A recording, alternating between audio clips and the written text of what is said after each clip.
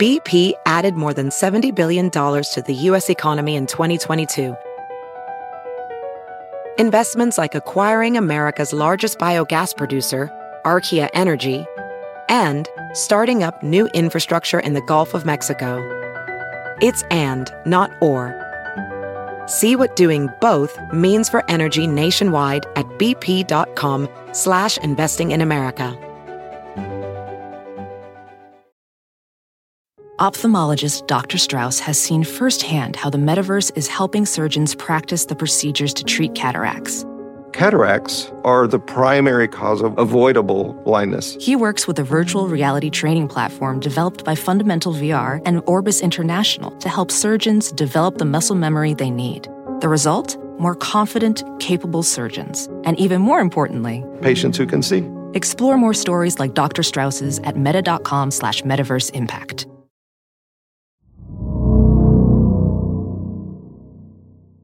Content warning for abuse and pregnancy trauma.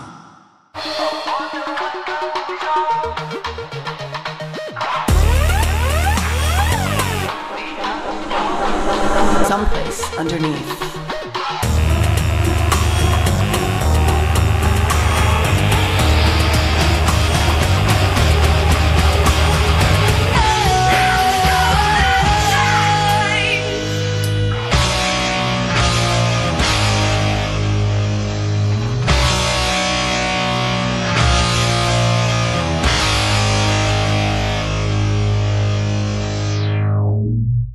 And copyright it, and every time someone sings it, I get $1.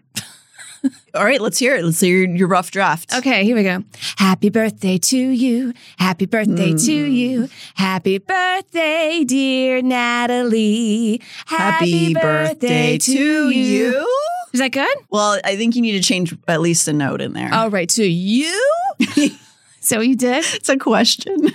I used to have this bit back when I was doing stand-up in New York where it was a selfish person singing happy birthday to somebody else. And it was a whole, like, it's a visual bit and it's all about me. And I kind of like push them away. It's very funny. But every time I would do it at like a club, people would be like, what is this crazy bitch? But if I'd go to like a gay bar, they'd be like, yes, we love it. Interesting. It's like a different, like, the people who like that joke are a little more into like pizzazz, I guess. Yeah, no, I can see that for sure. We're really into pizzazz over here on Spun. Welcome to Someplace Underneath. I'm Natalie Jean. I'm Amber Nelson. I think it's a great idea for money-making purposes. You just have to get something that's really catchy and then know how to copyright really quickly. Immediately. Just Like something that kid, stupid. Remember that kid who was, I think, copyright claiming that floss dance for video games and stuff? I'm not making this up. You're looking at me like I'm insane. What is the floss dance? Oh, you know that thing that everybody's doing like 4 years ago. It was like, with the arms dancing around like you're homeschooled? Yeah. Yeah.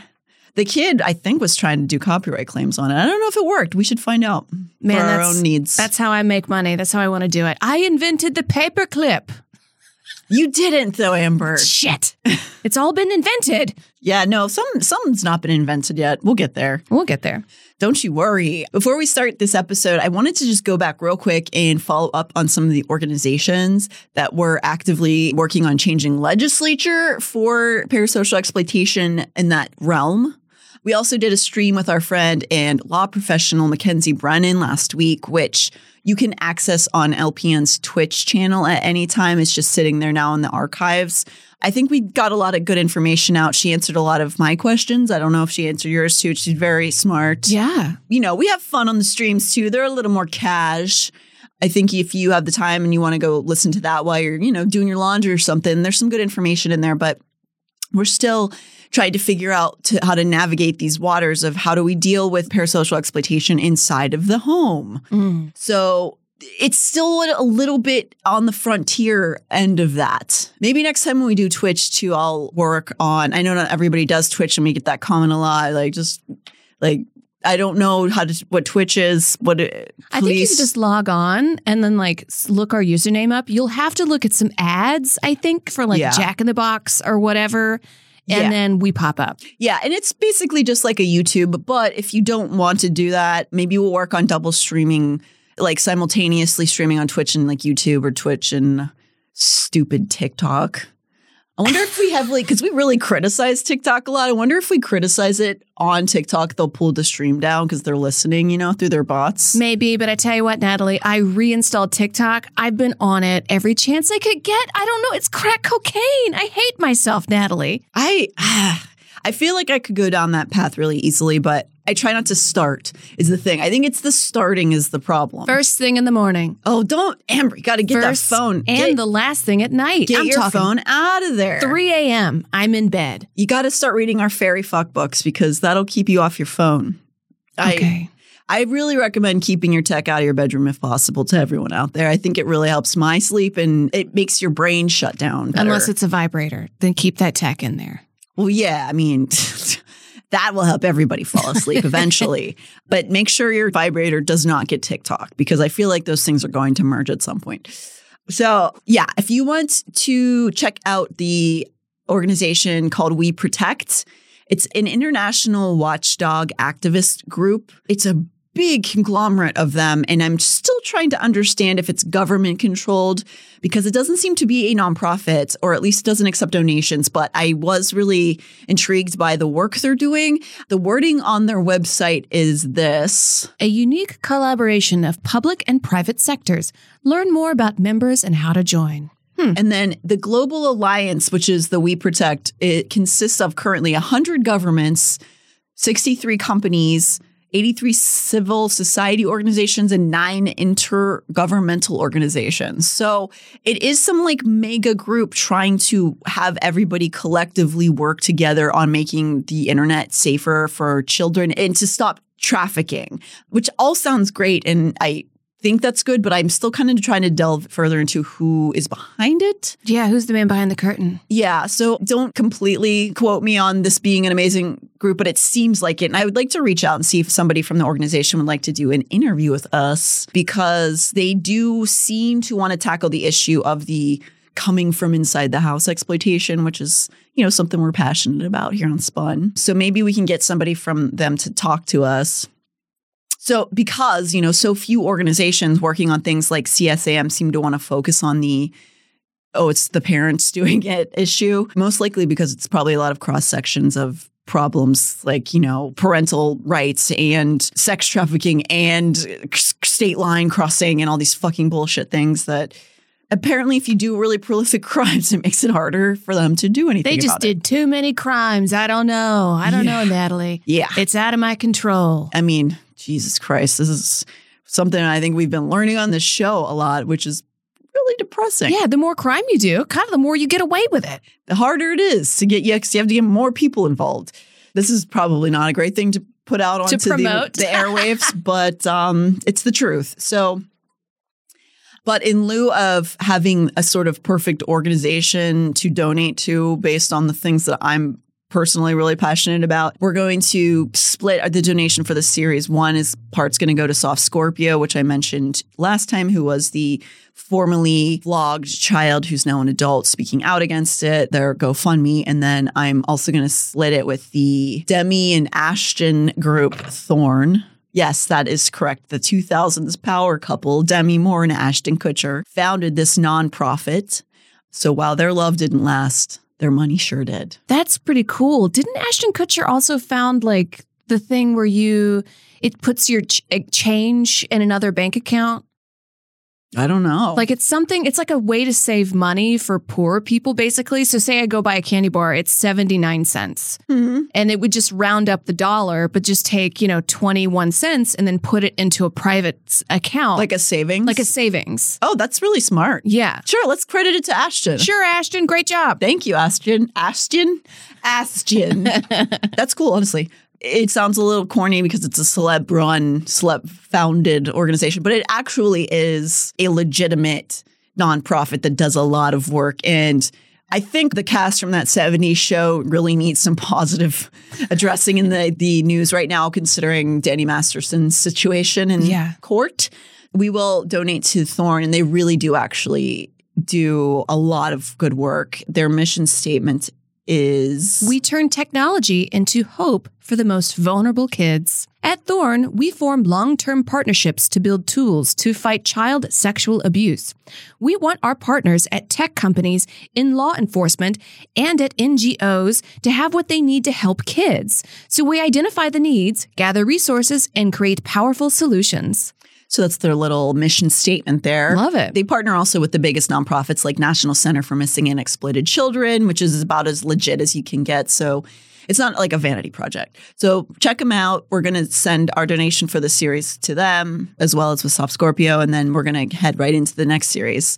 All right. Amber, I think Kiera Coles was originally your topic that you wanted to bring up. Yes, because I saw her mother giving these statements to like the news outlets that were just so like, please help my baby. Like, even if you have the smallest bit of knowledge, even if you've seen her, she's pregnant, she went missing, like, please. And it just seemed so heart-touching, just so sad. I wanted to talk about it. I agree. Her mom's appearances on news programs, they're really hard to watch sometimes because you can just hear the earnestness and the pain in her voice. It's such an, like, not that people are usually faking it on the news, but you can just tell how much this has really caused agony to her family. And also, as I was doing the research on this, it's spicy. Frustrating. Yeah. And really bizarre. A lot of questions that aren't answered yet 4 years later. And it's... Man, it's so hard when you look at these cases. We are not detectives. We're not the police. It's really easy to just point the finger and say, oh, they're fucking idiots. They fucked up. But it is so confusing when you come from the outside and see these things that don't make any sense and the case is still open 4 years later. And just like we were doing with Jesus Torres, how it's just so much evidence, so many people, and he's just out.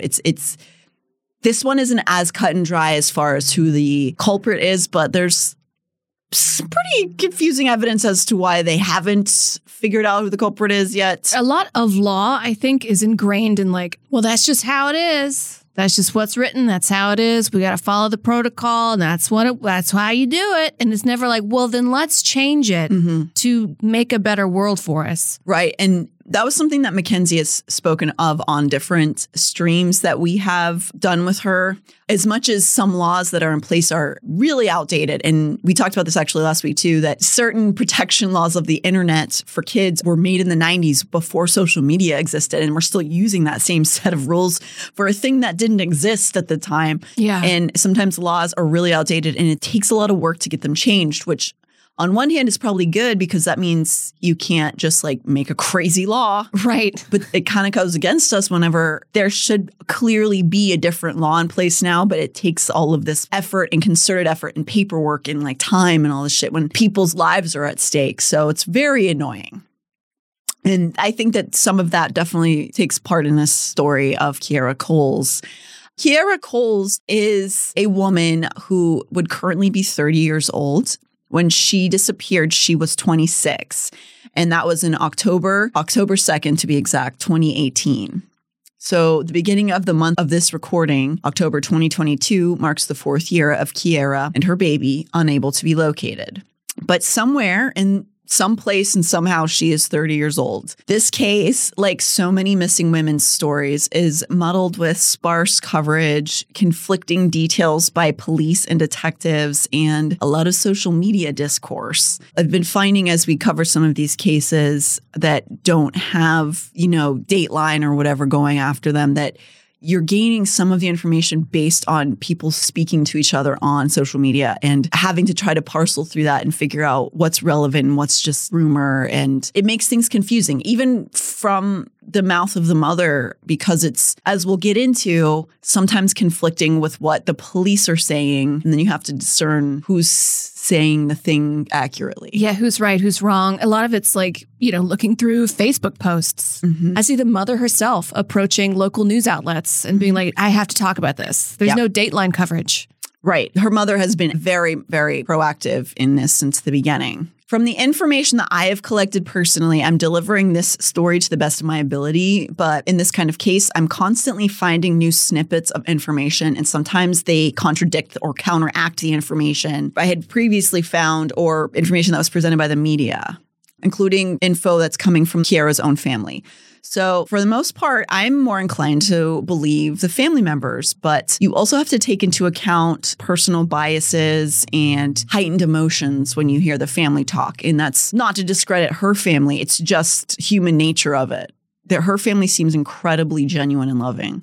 But as we are trying to get through all of this information, you do have to sort of take in as much as a mother or a family member would want the best. Sometimes their views are a little bit skewed based on personal feelings, if that makes sense. Yeah. I mean, some of my family members hate me. If I went missing, they'd be like, good. I'm just kidding. I'm just kidding. Or they would just be like, Amber did it. Yeah. When somebody else went missing. You're like, I'm just here trying to hang out in Hollywood. I don't know what you're talking about. So this story and this life takes place in Chicago. Kiara has a lot going for her. She still does currently, because we want to hold on to the hope that she's alive. She's an absolutely gorgeous young woman. Oh, yeah. Yeah, here's a picture of her, Amber. As you can see in this picture I am showing you. She's gorgeous. And she really wanted to work for the post office. She did. She showed up and was like, I want to work. For like 3 years, she was volunteering, and then she got a job there. So this shows that like she wanted to do something, set the goals to do it. You know, she's not just some flippant girl. No, not at all. I mean, completely the opposite of that. She had been working, like you just said, for several years. I guess basically you kind of work your way up into like mail distributor, because I think that is a really high paying lucrative job. You get keys to people's houses. Yeah. They can't just be giving that to nobody. Right, for sure.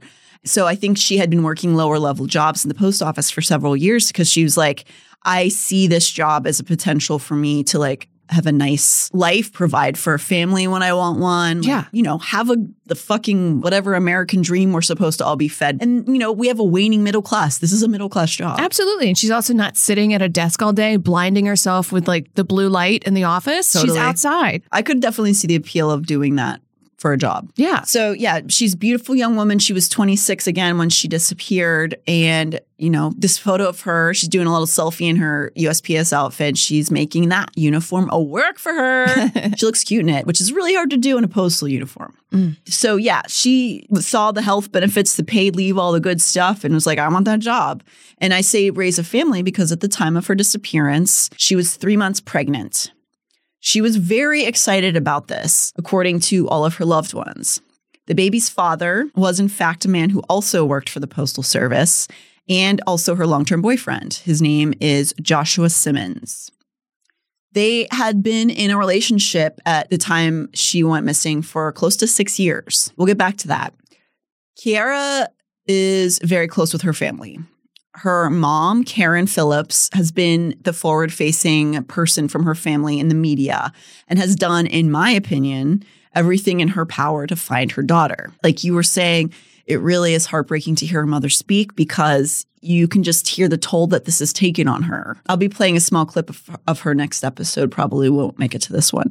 Though I don't have a complete scope of her sibling lineup, she has at least one brother and 3 sisters who have been involved in the search in one way or another, and all are clearly distraught. Like they are all very much involved with this. They were close. Like Kiara was friends with her siblings, you know? Not just related. Yeah. Kiara's father, Joe Coles, actually quit his job in Wisconsin and moved to Chicago to full-time search for his daughter, at least for the first few months of the disappearance. This is so many people's lives that have been unearthed and just, I don't want to say ruined, but just upended, certainly. Yeah, because of this incident. Yeah. So, you know, her dad just became a full-time search for his daughter person. This is a family that very clearly loves their daughter/sister/aunt deeply, and they do not deserve this kind of pain. So what the hell happened? Well, on that day, October 2nd, 2018, Kiara didn't show up to work. Some accounts say that she called in sick, but I don't know whether that's been confirmed or if she was simply a no-show. That's weird, though. Because already she wouldn't be doing this. It's not in her character, certainly, according to her mother. BP added more than $70 billion to the U.S. economy in 2022. Investments like acquiring America's largest biogas producer, Archaea Energy, and starting up new infrastructure in the Gulf of Mexico. It's and, not or. See what doing both means for energy nationwide at bp.com/investing in America. Welding instructor Alex DeClaire knows VR training platforms like Forge FX help students master their skills. There's a big learning curve with welding. Virtual reality simulates that exact muscle memory that they need. Learn more at meta.com/metaverseimpact. Regardless of whether or not it was a called sick kind of thing or she just didn't show up, doesn't particularly matter that much. Her mother, who says she speaks with all of her children pretty much every morning, called Kiera as usual, but didn't get a response. This wasn't alarming right away because people, get busy, and she just assumed Kiera was going to call her back because that's just how it works. Beyond that, Karen and Kiera had a small argument earlier in the week, and so she thought maybe Kiera was icing her out, just all right, I'll call her back later or whatever. So she tried several more times that day, and she was not getting a response. And it really at that point was feeling a little bit like it was kind of alarming. She would expect Kiera to at least send a text being like, I'm busy, I'll have to talk to you later. Just wait till I got to call you later. Nothing. There was nothing. And it was going straight to voicemail, which was something that was also a little bit alarming to her mother. Does that mean that so if you call somebody and it goes right to voicemail, that means somebody just hit the hang up button? Or it's dead. Right. So it most likely, because even if you call and they hit the hang up button, you would get a little bit of a ring most of the time. This is going directly. So it would be what happens. It's so funny that we were all so used to our phones that you're like, how would it not ring? Yeah. Oh, the phone turns off? That's crazy. What? No, I'm the same. You don't just stare at it all day, every day? Okay.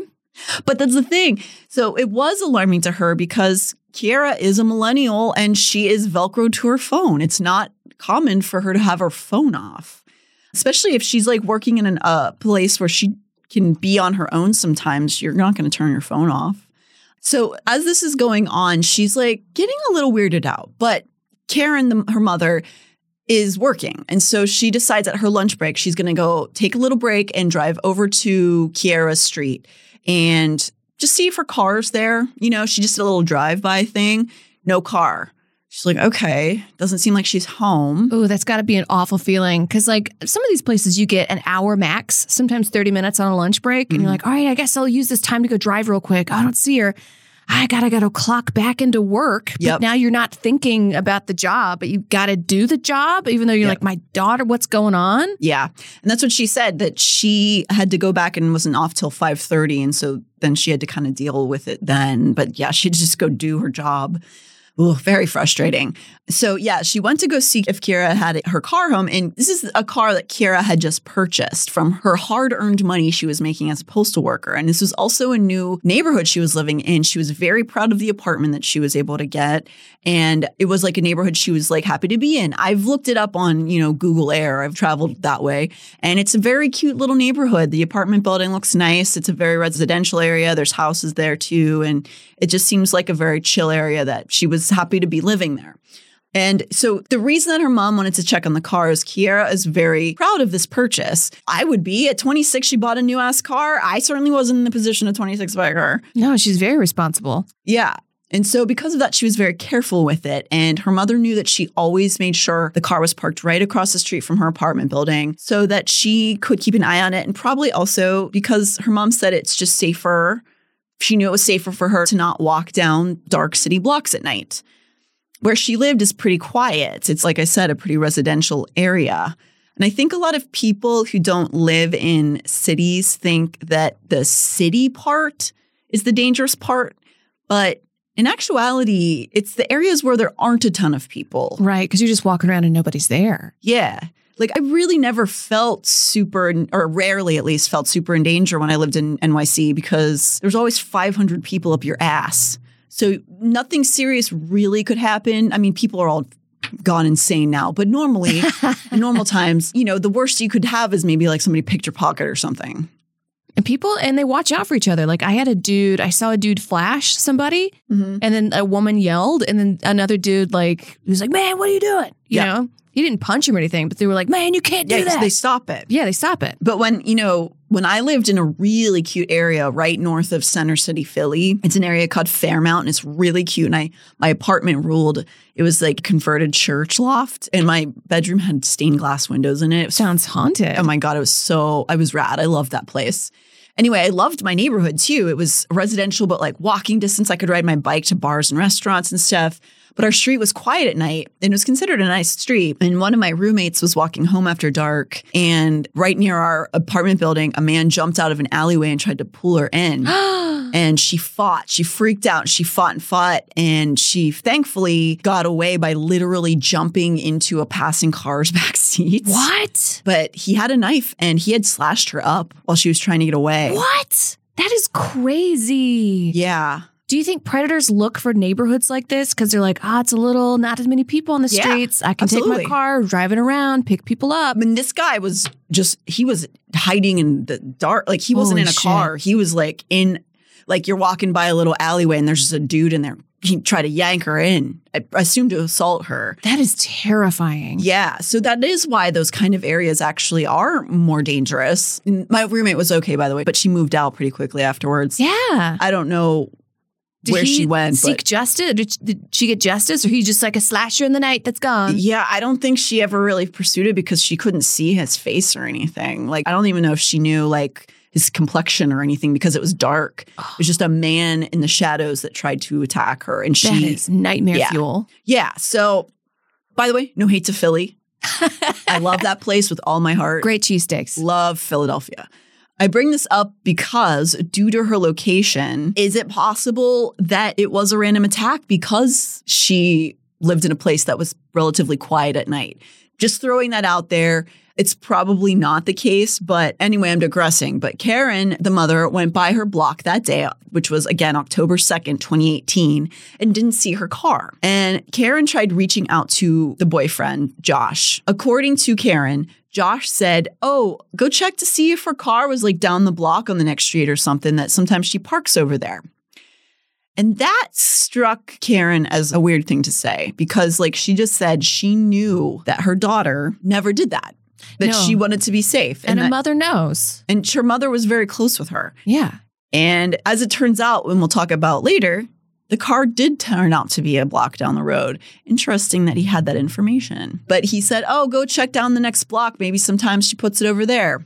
Now, this is not something that has really been presented on the news. This was something that Karen told a YouTube streamer by the name of Peachy Tea Time just a few weeks ago from this recording. So this is what I'm talking about, where I'm getting now a lot of information directly from the mother.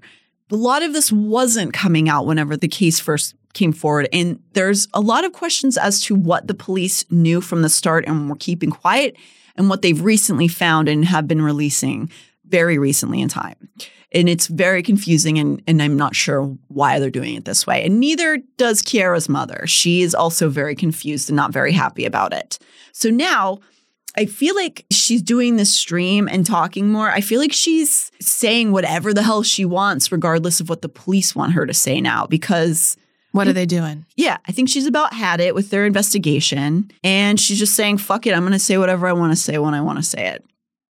I don't think necessarily the police blew her off. They did seem to work really diligently on it for a while. But the question then is, why is this still so far from being solved? Because as we'll get into the next two episodes, there is a lot of information that they have. So you're staring at me like, what?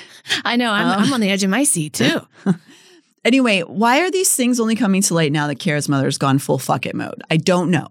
I'm sure the police did have reasons for this, but entering year 4, I would have been like her mother too and been like, I'm saying whatever I'm going to say and people need to come forward because I'm going to say it. But this whole thing about her daughter's boyfriend saying, check down the street for her car, sent red flags to her within like the first day. But she wasn't ready to just accuse this guy because she had known this man for 6 years. And she was like, okay, like this is still initial first days. She's still trying to get like her head around what's going on. But she did have that little back tick in the back of her head going like, that's a weird thing he said. And she knew for damn sure her daughter did not park her car down the street from her apartment. When Karen got off work early in that evening, it's like we were saying, she had to go back and finish her shift. So around sunset at this time of year was when she got off. She went back to her daughter's apartment and she started trying to bang on the front and back doors with nobody answering. And also Kiara's boyfriend wasn't around. He didn't live with her. It was like one of those, when you're in a long-term relationship, you guys still have your own apartments, but like you spend the nights together all the time kind of thing. So he like kind of lived there, but he had his own house. Yeah, I've been there. Yeah. So when she went to go check on Kiara and the apartment and knocking on the door, nobody's answering, nobody's there. Now Karen's starting to panic because Kiara's phone is still going straight to voicemail at this point. Like, I can't remember the last time my phone was dead for an entire day unless there was an emergency, right? No, I'd be freaking out. Got to plug it in. Yeah. I got to check TikTok. I got to check my TikToks. No, don't check TikTok. That's crazy. Do you think that he just took the car and parked it down the street and lied? I'm jumping the gun here. Well, we might not get to the full story of this episode, but a lot was revealed in very recent months that had not been revealed by the police. And the question is still, why did you just release this? So at this point, still going to voicemail, her mom's like, I need to call the police. Basically trying not to panic, saying, all right, I'm going to just ask the police if they can go do a welfare check, or they call it a well-being check, at her apartment. And that's just essentially the cops come and try to make entry. And then if the family requests it, I guess they get permission legally. If it's a family member, they can like break into the Because what if they're dead on the couch? Right. So Karen says this was absolutely terrifying for obvious reasons because she wasn't sure if they were going to find a crime scene on the inside. Can you imagine being the mom and going, the police are going to open this door. It might just be their apartment and it might be the worst thing I've ever seen in my life. I couldn't look. I wouldn't be able to look. Well, that's what she said. She had to go back outside when they were doing it. She's like, I couldn't be there when they were opening the door. I had to wait in the yard because like I was hyperventilating. Yeah. So, yeah. So the cops basically like unscrewed the door, kind of like bashed it in a little bit to get the door open. And so when they walked in, there wasn't anybody there. And it didn't off the top look like there was any sort of foul play or anything. There was nothing knocked over. Really? No bed that was unmade or? Yeah, just nothing that looked like people were struggling in there. Yeah. Anything like that. Initially, she felt like immense relief about this. Like, it's still a missing case, but there's not like a crime scene in her apartment. So that's definitely a check on the positive side, right? She said it more turned into her thinking, oh shit, Kiara's going to be so pissed that I just had her door ripped off of her apartment. Yeah. She's going to be mad at me. Well, God, wouldn't that be like the happiest ending if she came home? It was like, the door got ripped off. You're like, and she's mad worried. At you. And you're like, like, I'll take my daughter being pissed at me. You know? So she had this feeling, she said she just felt like Kiara was going to call her tomorrow and there was just going to be some logical explanation for all of this. And she just closed her eyes, went to bed. And even though she had now put this on call to the police and it was on file, she didn't feel as much dread as she did. However, the morning came and went and there was still no Kiara. I can't imagine that feeling, that waking up to that. It's just sitting and waiting. And then you have to still do your life. Like you have to do laundry and make food and go to work. You can't take time off work probably. You can't. And you're just like, my life is upended right now. And I have to why am I going to clock in? I would lose my mind. Yeah. And this is the reality of people's lives that she had to just keep going. So from then the missing case really begins. One of the first pieces of evidence that is released to the public is security footage of a woman on the street that Kiara lives on either October 2nd or October 3rd. So October 2nd is the day that her mother was like calling all morning trying to find her. October 3rd was the following day.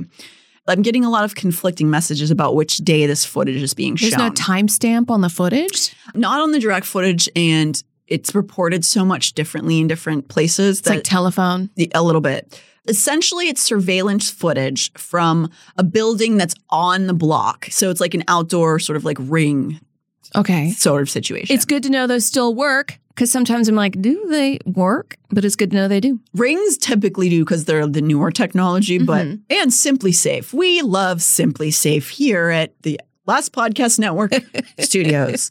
So this footage is showing a figure in a postal worker's jacket walking along the streets. And this figure is a woman, and we see this figure bypassing the car that we can see is Kiera's car. So basically, after they started making the search for her, they started trying to ask, neighbors if they had surveillance footage or whatever. And they found a building across the street from where they had found her car. Yeah, placed. a day or so later. Yes. And so this footage shows a woman that looks like Kiera walking past that car. And the police and the news reference this image initially as Kiera because you would assume it. It's a slender-looking young woman wearing a USPS jacket. So, yeah, obviously that would be Kiera. It could. It could also be, I don't know, throwing it out there, a new girl that's dating the boyfriend. Well, I mean, I think that's also something that your mind could jump to immediately as well. It might not be either of those things, however. So initially, the news is referring to this image as Kiera. Karen, Kiera's mother, also initially says that this image is her daughter. However, it's later on revealed that Karen did not believe this figure to be her daughter. We'll have to get back to that. When they did locate Kiera's car at this time, which was down the street, as Josh, her boyfriend, randomly said to her mother. Yeah, why would you be parking down the street? I digress. And why would you just randomly say that the one time that it is parked down the street? I don't know. Fishy. But, they had to sort of like look in and break into the car because there was no car keys to be found anywhere. What they found inside the car was not great. Well, if she wasn't missing, it would have been a perfectly normal sight to be seen. The car contained the belongings of a healthy young woman. There was a prenatal bag that she had gotten from some clinicians where she was getting checkups on the fetus, and her cell phone, and what was being reported as her purse. But her mother insists now it wasn't her purse. It was a lunch that was in like a purse-looking bag. So it was like she was carrying a fresh lunch that was sitting in this car. Oh, like a caboodle situation? I think it was just sort of like something that looked like a sack, and then police were like, "Oh, it's a purse. Look at the purse right there," because they don't know how to like see women's things, I guess. So it wasn't her purse. Her purse is technically still missing. The car keys were not in the car, and her purse was not. However, a bunch of these other things were, including her cell phone, which was dead. So her phone's there, her belongings. She has vitamins. She has a lunch that was prepared clearly for her to probably go on a long trip or go to work for the day or whatever. Whoa. The fact that the lunch is in there means that she was taken before the workday started. Because wouldn't you go and bring your lunch to work? It definitely adds a lot of questions to the disappearance for sure. And it was clear that the lunch was new also, like the food wasn't rotting or anything. Yeah. This is just one of those missteps, though, that like the news hears somebody say that a purse was found. And then that starts to get telephoned through all of the media. But then her mother, who's just did this stream like a month ago, was like, they keep saying it was her purse. It's not her purse. Her purse is missing still. That was her lunch. It just looked like a purse, like the thing she was carrying it in. But the news just hears that, oh, her purse was found. And then that's just becomes the story now. And her mom's like, no, her purse is missing. And that's kind of an important detail. Yeah, it's got credit cards in there, Yes. IDs in there. Correct. That's really important, especially on the black market. Yes. So again, the exact dates of each of these processes, like when they actually went through the car and looked through all her belongings, the details are conflicting depending on the source. However, all of these things I'm mentioning would have taken place within 2 days of October 2nd, 2018. 3 days max. But this is all happening right around when she has disappeared. Discovering these items in her car are alarming, to say the least. This obviously screams of foul play. Also of note, when they did finally go through her apartment and search, they found her inhaler. Oh, no. She's got to take that with her. Right. So she used that on a fairly regular basis and would often take it to work with her. So to me, that's just more of an indication that she left under duress or against her will. Because if you just want to throw out any kind of plausible theory, oh, she just was like, I need to get out of here. I hate my family. I don't want to deal with these people anymore. She was trying to escape. Life. Yeah. Wouldn't she at least have taken her inhaler? Like, that's a pretty basic, I need to survive kind of thing. She didn't. But not only that, all of this is confusing together until we get the newest information that just became public 4 years after the fact. Did she get tricked out of the car? Why was all of her stuff in the car and she wasn't? Did she get tricked out leaving her things behind? Did she forget something in her house and go like, I'm going to run back in, grab it while leaving all of her stuff in there? And then while she was running back to the house, did she get attacked? That was the only way I could find it, the idea of it being a plausible, like, random attack from somebody in the street. You know what I mean? Yeah, but then what are you going to be like? Oh, I got to run to work. Oh, I forgot my inhaler. Let me just park my car real quick 2 blocks down. Well, like, it seems to me, because it seemed like she had her car set up as though she was about to take a trip, right? So her car is right by her house, right? If she just was like getting in the car to go off to work or wherever she was going to go, had her lunch, put her stuff in her passenger seat, and then was like, oh shit, I forgot my inhaler or something. Goes to leave the car and then somebody snatches her off the street. That's the only way I could see it being a random attack person. But it doesn't seem like that's the evidence that we have. So it's probably unlikely. No, you'd park closer to your house. Yeah. And especially if it's like run in and out, you could even do an illegal job. Right. Put the blinkers on, in and out, baby. Exactly. BP added more than $70 billion to the U.S. economy in 2022.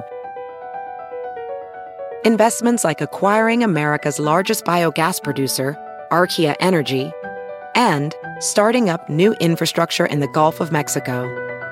It's and, not or. See what doing both means for energy nationwide at bp.com/investing in America. Ophthalmologist Dr. Strauss has seen firsthand how the metaverse is helping surgeons practice the procedures to treat cataracts. Cataracts are the primary cause of avoidable blindness. He works with a virtual reality training platform developed by Fundamental VR and Orbis International to help surgeons develop the muscle memory they need. The result? More confident, capable surgeons. And even more importantly, Patients who can see. explore more stories like Dr. Strauss's at meta.com/metaverseimpact. So it was confusing why her car was back there. It was confusing why her stuff was found in there. It's a lot of weird information. And so as the days tick by, media begins more and more picking up the story. And there were people who were covering it, by the way. This wasn't completely overlooked. But again, it's that telephone aspect we talk about with some of these missing cases where you get a paragraph of information and then all the news stories repeat it over and over again, even if some of it's incorrect. So we're getting some of those. Kiara's mom and siblings were all over the news at this time. So that's great because they were really helping to dispel like disinformation.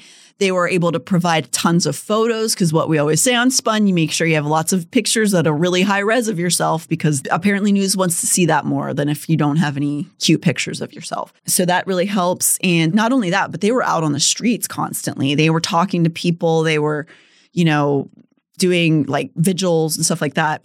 Her father, Joe, as I mentioned, Joe Coles, he stood out in the streets and handed out missing poster flyers to people who in cars. For the first few weeks, he slept in his car outside of her apartment and stood in the street during the day, speaking to anyone who would stop. It's this, like I said, a cute little residential neighborhood from the footage. I've found it looks like a lot of young families are there, and he would just stand there near her place and talk to anybody who would talk to him as they drove by. My God. But the thing about like a postal worker is you probably go to work pretty early. I'm guessing like a 4 a.m. wake up and get out there. And I don't know if a lot of families are out, but seeing it in real time. But regardless if you didn't see that exact moment, people in the neighborhood might have information. Right. I saw her and she seemed disoriented at one point, or I saw her arguing with somebody.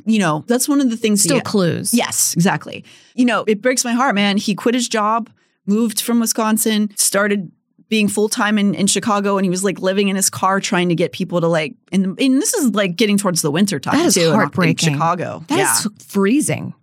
Yeah. Her family has not given up on her. They have worked tirelessly for the last 4 years. You know who wasn't out there searching? Josh Simmons, the boyfriend. Oh, no. Interesting. That's interesting. And there is like, and I don't want to point my little crooked witch's finger, but whenever a woman is pregnant, she's just more likely to be killed by her husband. Oh, we will discuss the statistics here today. I know it's cliche to say it's the boyfriend. It was the boyfriend. It was the husband, obviously. But why wasn't he searching? Why did he know where the car was? What's going on there, buddy? Yeah. And as of now, I need to be clear and acknowledge that this far he's not been charged with anything. And that sometimes during these cases, things look really strongly one way or somebody looks really bad. And then it actually goes an entirely different direction. Somebody can be a prick, a piece of shit, but actually not have committed the crime also. You're right. You're very logical, Natalie. I respect that out of you. I'm over here like, hey, did it. And you're like, let's look at the facts. But I'm saying that just because I want to put it out there. But the statistics are not in his favor generally. But it is a possibility he didn't, okay? Okay? Are we all clear? But just to cover from the top, her mother, again, who is named Karen, I've said her name like 50 times, but Karen and Kiera are close names. So when I learn about information, I need people to say the names over and over again. So that's why her mother's name is Karen. Kiera is the missing woman. Karen had no preconceived anticipation of her daughter disappearing. And what I mean by that is there was no evidence that she was having mental health issues, that she was abusing drugs, that she was depressed. None of those things existed, right? So I want to get that out of the way before we go any further into this story. But by all accounts, she was very content with her job and was very excited and looking forward to being a mother. So there's no reason that her daughter would have just sort of like ran into the night. No. I mean, she was like working at the post office for years before she like officially got signed. She really wanted that job. She just got a new car. She just got this nice apartment. Exactly. Why would she run away? Yeah. And she had been very excited about becoming a mom. She really wanted it. And this is a picture there, if you can see, of her holding her sonogram. She's so happy. She's very excited. Though Kiera was thrilled, according to those who were closest with her, and according to her mother, both Kiera and her boyfriend, Josh, had planned for this pregnancy. But they weren't married, though. It was a boyfriend. Yes. And I mean, hey, I don't think you need to be married to have a kid. You don't even need to get married at all. They were, from the surface, like in a very serious relationship and both really wanted a kid together. And so fucking, God bless. But because it was only 3 months in and she had only confirmed for certain she was pregnant a few weeks beforehand, she hadn't told a lot of people yet. Only her close friends and family and Josh knew. I mean, really, you're not supposed to before 3 months because it's so easy to have a miscarriage. Right. So you tell people and then like, what if you do? And they're like, so how's that baby coming? And you're like, well, guess God had different plans. Yeah, totally. Usually expectant mothers, like you said, won't announce it until after 3 months, just for safety. So she hadn't. There wasn't a lot of people who knew she was pregnant. This also was her first child. And I imagine she was still trying to get her bearings about all of it before she started doing all the fun baby posts, get all the likes. Kiera had been, again, in this long-term relationship with Josh. They had been together almost 6 years, and he was the father. On paper, it sounds like he was a really solid guy. He had a steady job. He worked with USPS, which is you have to have a lot of responsibility to work there. He owned his own house. He had custody of his 2 daughters, and he had a mortgage. He was parenting. Seems like a solid dude. They wanted to have a family. But yet, there were some signs that he was also a dog. A dirty little dog. Dirty dog. Well, he has custody of his 2 daughters, so there's another woman in the picture. There was 2 others, but according to Josh, they weren't together. When he was out cavorting around when he was younger, he had some kids.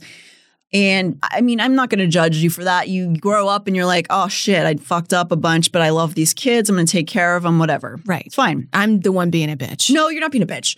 To me, that sounds like a living nightmare to just have a bunch of kids when you're young, but some people like it, And I apologize, by the way, 2 dogs for the comparison because they don't deserve that. And as I say, I am not implicating him in this disappearance, but I am kind of implicating him in being a douchebag for his other actions. Anyway, as many of you know, and like you just brought up, Amber, what do you think the leading cause of death in pregnant women is? Murder by your spouse. It is homicide. We have worked for centuries to make childbirth safe, while once upon a time it was commonplace for both the mother and or the child to die during childbirth or soon after. Modern medicine has nearly eradicated this in rich countries. There are, of course, still conditions that occur and tragedies happen, but women and children are statistically expected to survive pregnancy and childbirth. But that's just for the actual physical health naturally of not dying from pregnancy and childbirth. But there's these other things that can happen to you. So this is from nature.com. Pregnant women in the United States die by homicide more often than they die of pregnancy-related causes. And they're frequently killed by a partner, according to a study published last month in Obstetrician and Gynecology. Researchers revealed this grim statistic by using death certificates to compare homicides and pregnancy-related deaths across the entire country for the first time. So this is them very recently in time doing a cross-country study of the number of homicides of pregnant or recently given birth mothers compared to, causes by bleeding out or something like that by accident with being pregnant. Right. You'll probably die from being killed. Yeah. So I just want to do a little bit more of this article here. Although smaller studies have tracked homicides during pregnancy at the state and local level, confirming the scope of the phenomenon on a national scale is valuable, says Vijay Singh, a physician at the University of Michigan Medical School in Ann Arbor, who studies how healthcare workers can monitor abuse by current and former romantic partners.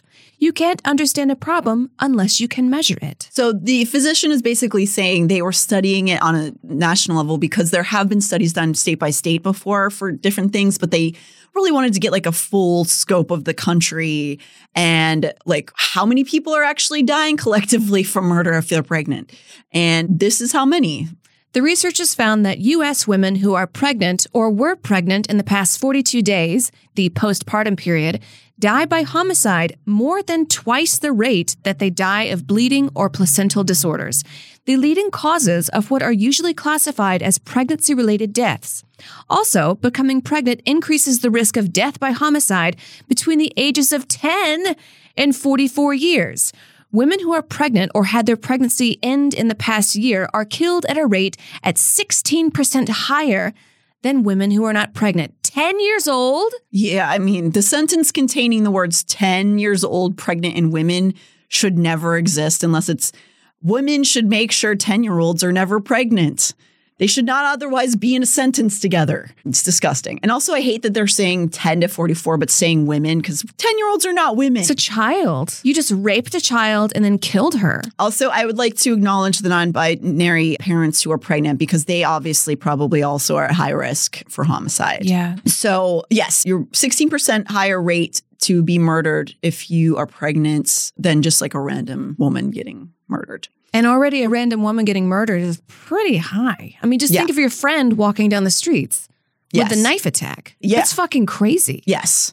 And sadly, this last little bit I want to cover from this article. The team found that Black women in the United States who are pregnant or were recently pregnant have up to nearly threefold higher risk of dying by homicide than those who are not pregnant, the highest increase reported among any racial or ethnic group. The team reported rates only among Black, Hispanic, and white women because the sample sizes for other groups, such as Asian American women or Native American women, were too small to publish. So you're even more at risk if you're a Black woman in the United States. And in case I didn't mention it, I don't think I did. Kiara is a Black woman. I imagine this has something to do with economic disparity and poverty rates, but also need to take into account a lot of studies are done with racism like inherently injected in them. So you always have to take that with a grain of salt. However, if this study was done more in a blind way where they did actual sample sizes from like appropriate amounts of people from each group, then that would be, they're saying that Black women are 3 times as likely to die from homicide when they're pregnant than those who are not pregnant. That is heartbreaking. Yeah. You're already in such a vulnerable position. Yes. So you should be protected. Yes. What is this whole shit that men are like, we're here to protect you when you're pregnant? You mean kill me? Because we're, especially if you're a Black woman, more likely to fucking die by you. Yeah.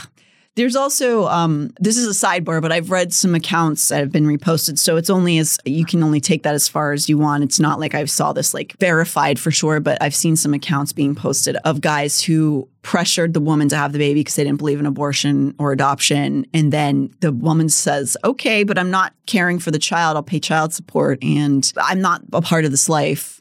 Just like dudes do all the time. And the father who forced the births writing in to like ask advice on like, this is really hard. I don't like it. And why can't I make her just come and help me? Yeah, their lives are ruined and they're just like, ugh.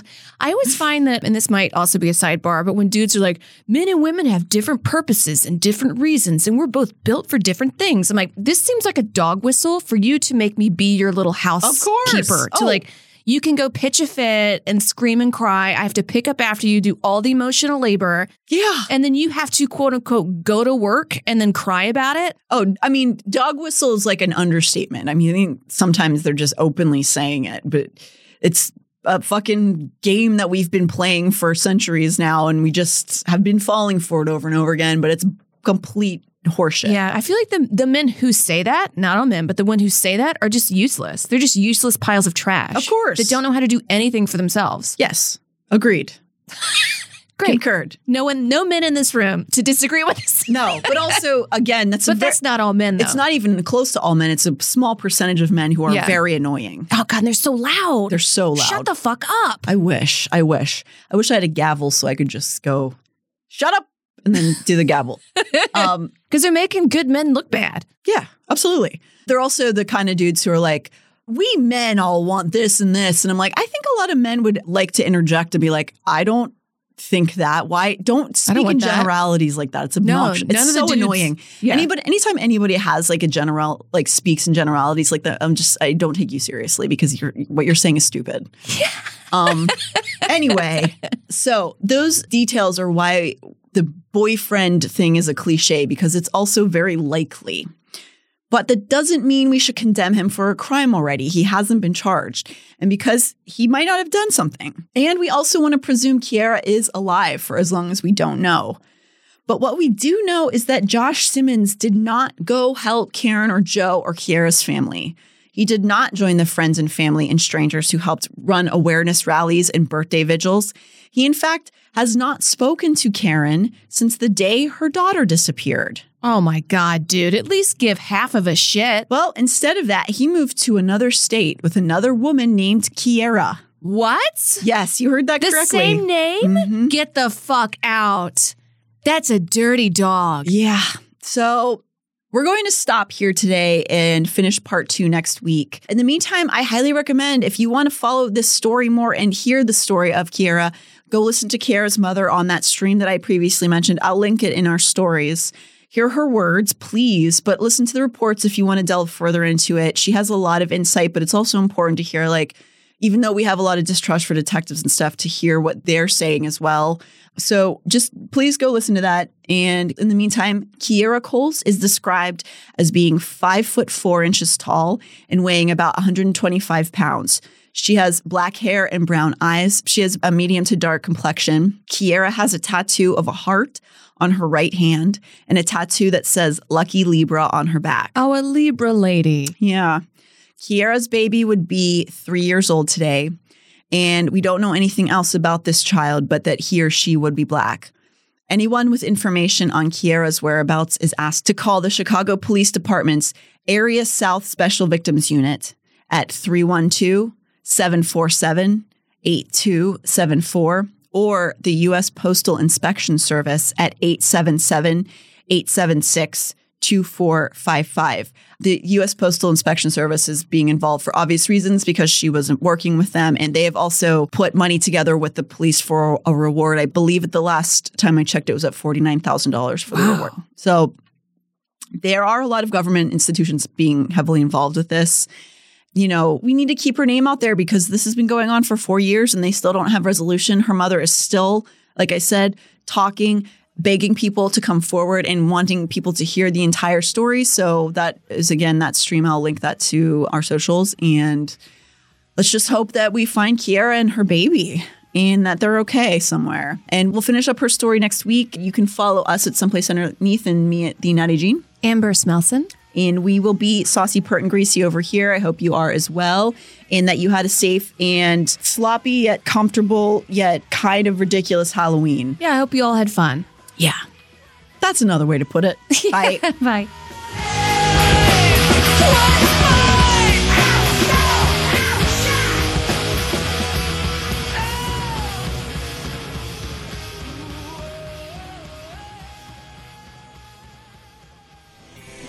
This show is made possible by listeners like you.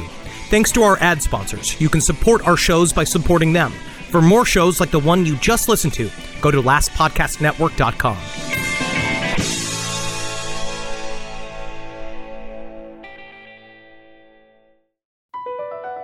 Across America, BP supports more than 275,000 jobs to keep energy flowing. Jobs like updating turbines at one of our Indiana wind farms and producing more oil and gas with fewer operational emissions in the Gulf of Mexico. It's and, not or. See what doing both means for energy nationwide at bp.com/investing in America. Every day, our world gets a little more connected, but a little further apart. But then, there are moments that remind us to be more human. Thank you for calling Amica Insurance. Hey, I was just in an accident. Don't worry, we'll get you taken care of. At Amica, we understand that looking out for each other isn't new or groundbreaking. It's human. Amica, empathy is our best policy.